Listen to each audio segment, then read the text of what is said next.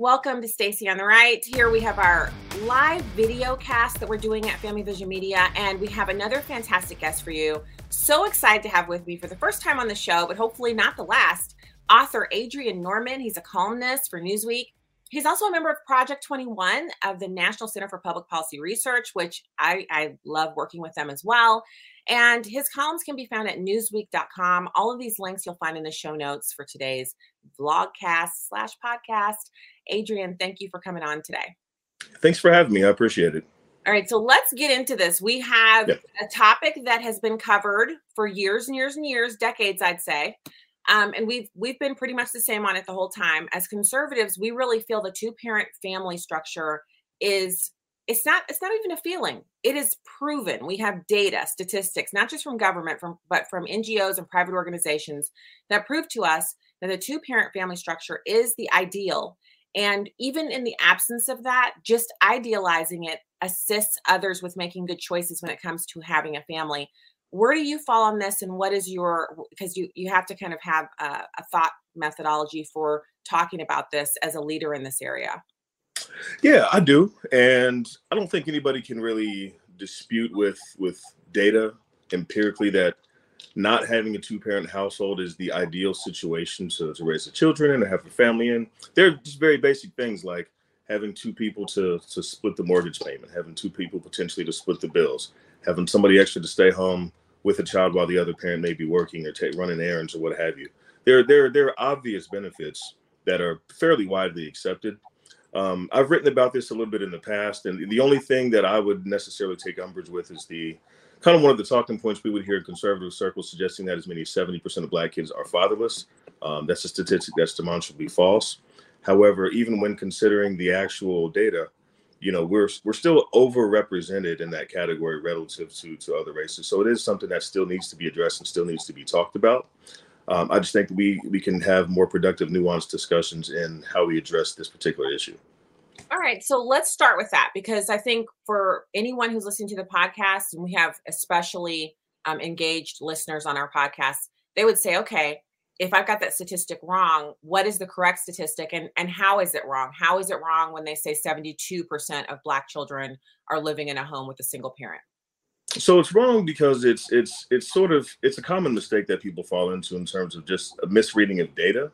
So what it is it's easy to get conflated, the idea that someone is unmarried versus the idea of someone not being present in their child's life. There are plenty of parents who cohabitate, who just have not signed a marriage license. There are people who are not married that live together. There are fathers who are non-co-residential that also see their children pretty frequently and are still very involved in their children's lives. So that's kind of where that statistic, gets skewed a little bit. We've had CDC data since 2013 that actually took a look at the involvement. And when we're talking about somebody being fatherless or someone in their lives, it's not just about the zip code that the child lives in. It's about the amount of time that a father is spending with their child and whatnot.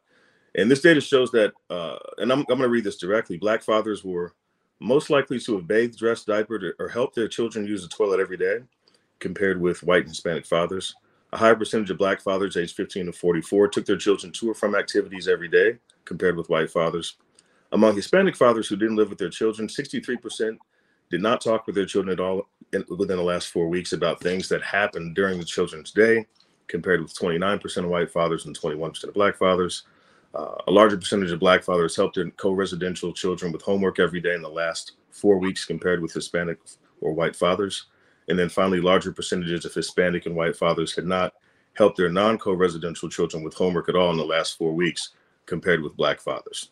So there is some data that shows that even though Black families may not be married in the same rates, Black fathers are oftentimes just as involved as other demographics.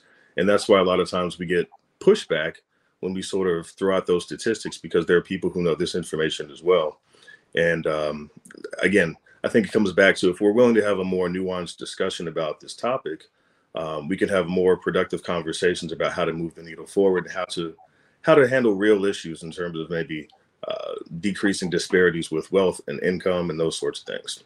Okay, so this is why complex conversations like this, to me, sometimes we do a disservice because we'll have a conversation about this subject on a major news network, and there are only 7 minutes in the segment. 3 minutes of those are the host, preparing it and all that, and then you get into the actual subject, and the expert is on a panel of 3. One's just there to argue and spout nonsense. And then the other 2 are serious, and they get less than 2 minutes each. And you and I could have a whole hour-long podcast on this. And I know your time today is limited, and we're going to respect your time, but I do want to unpack this. And I, Adrian, one of the things I think that sticks out to me, first of all, when you were quoting the statistics is, so there's a lifestyle difference there. It's not just marriage, though, because in the households that you're discussing where the dads haven't diapered their children or that type of thing, they're probably in a more traditional nuclear situation where the wife primarily cares for the children and the father works outside of the home. So he's not diapering kids because that's the kind of lifestyle arrangement they have. But he's there every day and lives in the home. They share the same zip code and they're married. So under the nuclear family definition, that fits. But then when you talk about the other fathers, the Black fathers who are diapering every day, they're, driving kids to and fro every day, they're in a co-parenting arrangement that may not have them living in the same household, but because of the co-parenting, they're often alone with the child. So there's a lot more one-on-one. So it's I guess we'd have to kind of come back to these same statistical data points and then kind of look later in 10, 15 years and see if that non-cohabitational relationship still has the benefits of the one where the father is in the home. Regardless of that, I've always advocated for, as a marriage and family and kind of public policy commentator, I have always advocated for a more close relationship with both parents. Both parents have to be interested because there is a significant rate of, premarital pregnancy and drug abuse and things like that. These things happen in the suburbs as well, where the homes are intact, the families are intact, but perhaps that relationship is not there, which you're kind of highlighting in the statistics. So one quick question, where did you say the statistics were? Because I'd like to link to those in today's show notes to make sure people those are CDC statistics, and I can send those to you so you have a direct link. Perfect. Because I think the other thing about that is, to me, it paints a picture of how, and we may not like this, I'm a Christian conservative, so our advocacy point is we always spring from the biblical worldview, and the biblical concept of marriage is the one that we promote. Right. But in talking to people about public policy, if you want them to adopt your ideas, you can't start from a place where, you're finger pointing and demeaning them. Their family situation is what it is. So if it's yielding a good result, instead of demonizing it, we can come alongside each other in places where we agree and find commonality and then come together. And, once you've come together on one issue, it's a little easier to see your way clear to hearing on another issue. So on family, and this is the toughest one. I mean, it's money and it's family. That's where we will get into the roughest knockdown dragouts about policy, right? I mean, nobody wants you telling them, your family is non-traditional and that's why your community is X, Y, and Z. I know quite a few people who are my age, who are extremely successful, who are Black, who also, they come from a non-traditional household where their mom was a single parent. And it wasn't anything that anyone did wrong. The parents weren't together. The dad was not present. And they still went on to college, get advanced degrees, and are now running businesses or, at principals at law firms. And so they really bristle at this idea that single parents can't raise good children who are successful later in life. But the statistics do paint a different picture for kids who are in persistent single parent households where the father is not involved, even if they're in a different home, a different nuclear home. And so there is some truth to it. So what do you prescribe when you're talking about this? And I know you're sought after for your opinions in this area. What do you prescribe as the way to discuss this so that we can get some policy that actually helps families? Because the government's not doing a good job right now, Adrian. Right. The main thing is to just dispense with any stereotypes that are simply not true and that are demonstrably false. We have this notion. It's more the messaging. A lot of us, and I used to do this myself. This is a talking point that I used to use until I dug into this data and did a little bit more reading and kind of learned the truth about how this issue has been framed. It's more framing than anything else. Again, we're still overrepresented relative to other demographics. That's still a problem. Even one child without a father is one too many. So I think we have to have just more of a discussion about the facts, and then just look, if we're coming from a place of demonstrating a true authenticity of wanting to help someone in their situation and wanting to bring about real change and not just score cheap political wins, then people are going to be more interested in having meaningful dialogue with us and hearing what we have to say and engaging on these topics. I think that the issue has sort of been weaponized in a sense because it's used to deflect from other things. There are only certain times that we hear about this issue. There's only certain times that we hear about the violence in Chicago. You know, it's been weaponized. So when people feel that you're weaponizing their trauma and weaponizing their pain, the last thing they're going to want to do is sit down at the table and have a conversation with you. So I think that's step one: demonstrate real empathy and wanting to sincerely address these issues. Number two, dispense with the talking points and stereotypes. But I think overall, we just have to be willing to try to engage more with people who are stakeholders in all of these issues and find real workable solutions. We have to be willing to listen more than we talk. We have to be willing to sort of do the groundwork and dive in and really help address these needs and meet people where they're at to provide real solutions to all of these types of challenges. So I think, first of all, I think the thoughtful way that you're suggesting we converse about this does reflect a little bit more of what the Republican Party is trying to be right now. Of course, there will always be outliers. There will always be people who are looking for a viral moment or a soundbite, whether they're elected or they're in the public policy space. It's more likely, often that they're commentators and they're looking for that. But when it comes to discussions surrounding policy, deep thinkers actually have already been here in this space trying to have communication, genuine communication on what could be done. So that brings us to that place. So Adrian, what do you suggest when you're in a forum and you're discussing this issue, and it is a sensitive issue? No one likes hearing that the way that they were raised or their family unit is less desirable than another family unit. You love your family. You came from whatever you came from.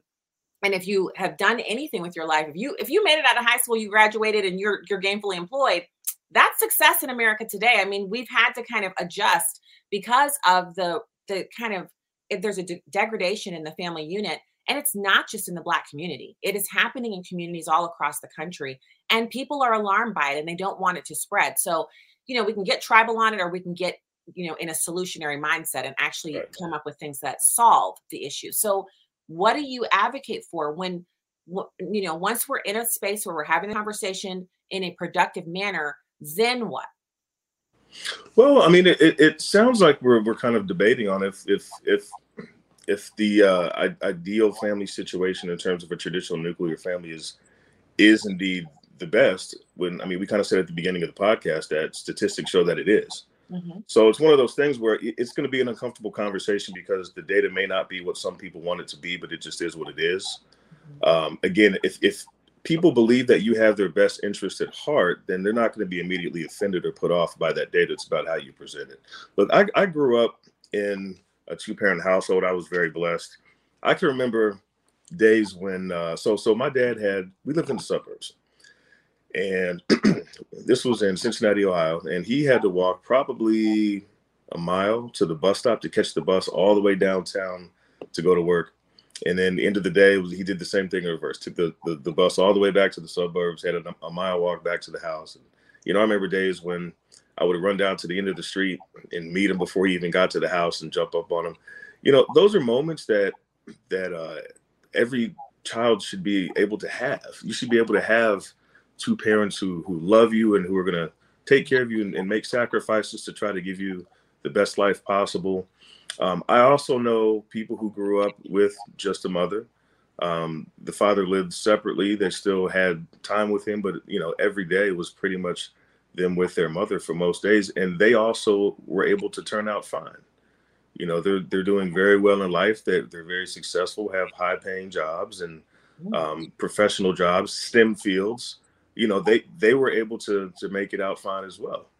So, unfortunately, I wish I had a better answer for you on what to do and how to address that. Again, the outcomes just are what they are. But when we're talking about the question of why aren't more men in the home, period, I mean, I think that's a separate conversation that has to be addressed. You know, regarding Black men specifically, we got 1.5 million that are caught up in the prison system. That's 1.5 million who aren't with their kids. And there are still some disparities in sentencing and things like of that nature that have to be addressed in order to sort of have that conversation and deal with that issue. So there are other factors that might be contributing that we have to address. Again, not just in terms of one race, but just men in general. I will say this as well, because one of the guys that I interviewed for my article on this was Josh Levs, and he's a commentator, he's an author, he wrote an entire book on the subject of fatherlessness, and he presented data, and not just this CDC census data, but also he spent time in prisons and interviewed fathers who were in jail away from their kids for this book. Yeah. So he has a very unique perspective on this as well, because you get to hear it sort of from the horse's mouth. It's not something that any of those gentlemen preferred. It's not the ideal situation by any stretch of the imagination. But one of the things that he pointed out in this book is that fatherlessness in general is vastly overestimated because of the misreadings of data that we sort of got into earlier.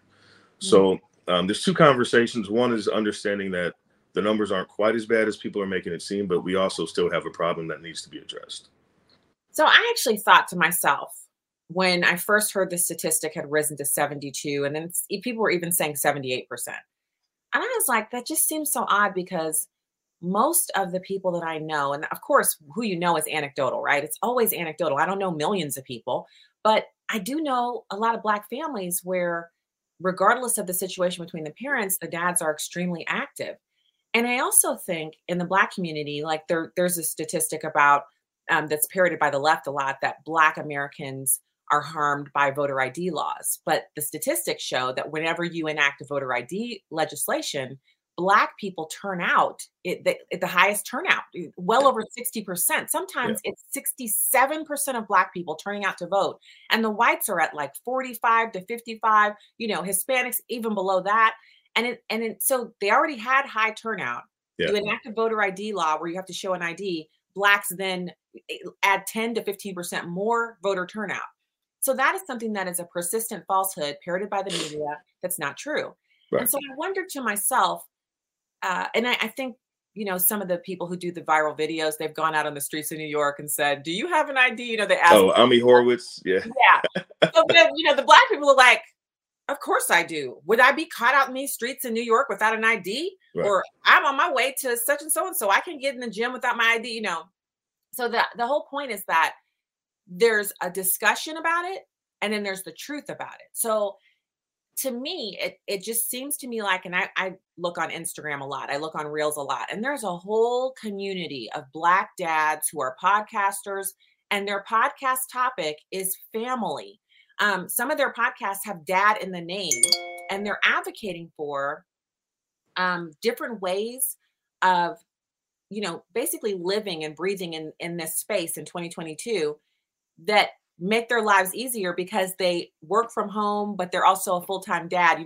The mom works from home, so they're co-parenting. They're in the same household, but their discussion is, how do I make it easier to get, 3 kids in the minivan and go pick up this and then also go shoot videos? Or, how do I edit all my video content and then do my podcast and still take the kids out to their afternoon, because this is my afternoon to take them out because their mom is going out to a book club or something like that. Right. I find these things to be highly engaging, and the dads are all professionals. They're all college educated, and they're all Black. And I don't mean like Hollywood Black. I mean, they're just like regular Black guys, only they have this unique perspective of kind of basically being a dad out front. It's not their work that's out front. It's their parenthood that's out front. And so there is a bit of a thing that we do in communities, and Hispanics do it too. Their thing is, a lot of people will just, as soon as they hear your last name, they assume you're in the country illegally. And the majority of Hispanics are not in the country illegally. So they're really bristling at that. And so they try to be law abiding to combat that stereotype about them. They try to be contributing members of their community, so basically they have to be a model citizen to combat this idea that they're here illegally. Right. So Black dads are trying to be model dads to combat this idea that no Black dads are in the home, because the statistic is overwhelming, 72%. that means they're just like, you're basically an elite. If you are a Black kid and your dad lives in the same house with you, you're an elite. So what you're describing sounds to me like it's a backlash of sorts, but it works to the benefit of children because the dad. I don't know if it's a backlash though. I mean, I think it maybe underscores exactly what those census data was showing in terms of involvement versus having signed a marriage license or not. I mean, just because you don't validate your relationship with the state doesn't mean you're not in your kid's life. It doesn't mean you're not picking them up for practice. It doesn't mean you're not playing games with them. It doesn't mean you're not changing the diaper. And I think that's what those narratives sort of underscore. And I am seeing more support amongst Black fathers as well in the same types of forums and accounts sharing those type of things. I don't know if it's necessarily to combat a statistic for some sort of optics, again, for political points on the other side, as much as it is just demonstrating that these type of fathers actually exist. You know, this is taking place in real life. There are good Black daddies out there, and there are a lot who want to get better and who want to continue to do the right things and who aren't bailing on their children and they are paying child support. And you know what I mean? I do. So, I understand what you're saying, but I'm not saying a backlash as in to score political points. I'm saying we all tend to do that. For myself, the stereotype for me is I'm a Black woman, so obviously my children don't all have the same father. I don't know, I don't live with their father. Right. And so it's not that I backlash or I'm trying to score a political point, but I do go out of my way to nip that in the bud when I first meet someone. If the conversation turns to family, I just go ahead and completely address that beforehand. My husband and I have 3 kids. And I didn't even notice I was doing it until someone mentioned to me. He was like, "Oh, it was one of the first things you ever told me about was that you're married and you have 3 kids." He said it was like the second thing you said to me after we were introduced. Okay. And I said, "What, really?" And I thought about it. And after thinking about it for a while, I thought, I'm doing this because if I don't say that, then it becomes almost an uncomfortable assumption that the person makes when they find out I have kids. Right. And they don't know how to properly and unawkwardly kind of say it. They want to know. So I just nip it in the bud. So it's not a backlash. I'm not a good mom, or I'm not married because of the statistic, but it is something that I kind of address. And I was almost doing it unconsciously. And so when I say about the dads, they're obviously doing that. Black fathers are doing that because they love their kids. They want to have a relationship with them. But there is a certain element of nipping a stereotype in the bud that we all will engage in, especially if we've encountered that stereotype in the past.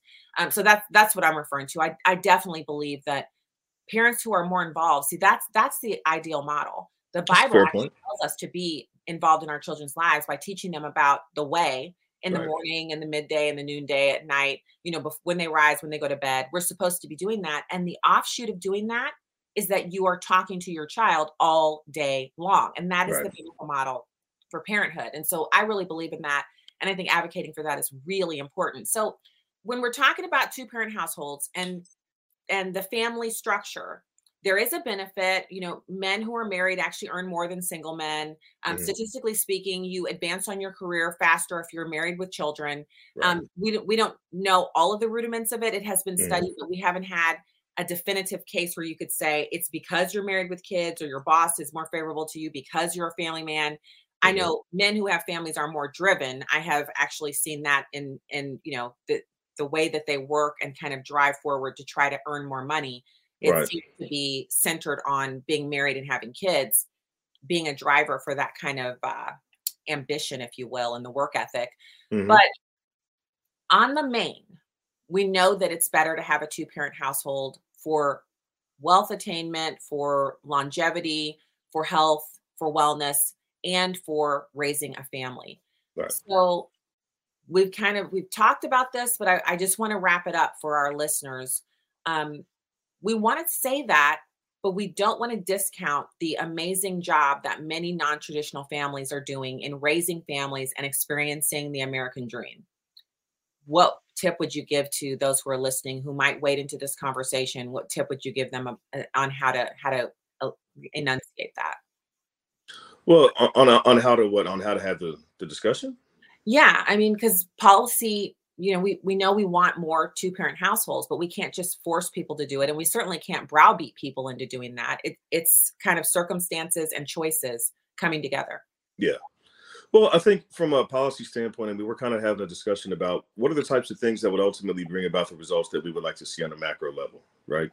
So, for instance, avoiding poverty. We know if you do three things: if you graduate high school, if you get a job, and if you wait until you're married to have kids, you are statistically very unlikely to remain permanently poor in the United States. Not to discount the exceptions, but that's just kind of the general rule.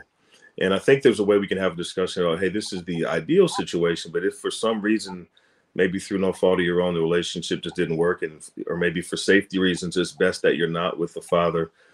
There's still a way that you can make it work, but again, ideally, this is what tends to produce the best outcomes in these particular areas.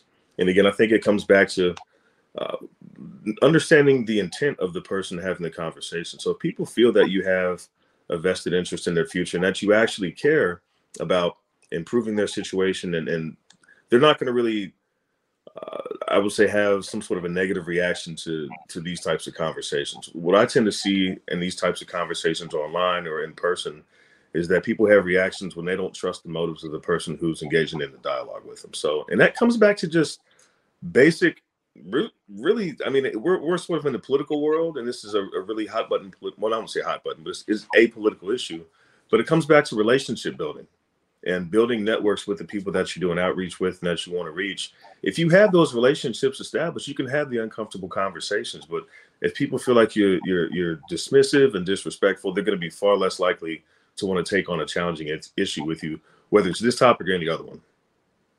Yeah. So it's about trust, building relationships, and then moving from there. Absolutely. Well, I have to say, it's a conversation we're just beginning. And I know that's kind of weird when you're talking about, marriage and family policy. You say, oh, how could you just be beginning the conversation? Well, a conversation that's contentious and filled with mistrust is not really a conversation. That's an argument or a disagreement. And if we want to have a conversation that leads to good policy, we have to start with the trust and the relationship that you've described. And I think that's so important.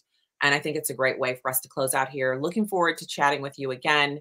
I just want to tell everyone how they can find more about you. First off, go to newsweek.com. You can also buy Adrian's new book. It's The Art of the Steal. Actually, I think you wrote this a couple of years ago during the election season. Tell us. It was right before the midterms. Yeah, it was right before the midterm. Perfect. Kind of a warning that wasn't heeded. Well, sometimes people have to learn the hard way. That's what my mom used to always say. Oh, I warned you about that. Sometimes people have to learn the hard way. But they can find your book. I'll put a link in the show notes for that. And of course, a link to Project 21. Thank you so much for coming on today. I really look forward to chatting with you again. Thank you so much. I appreciated talking with you today.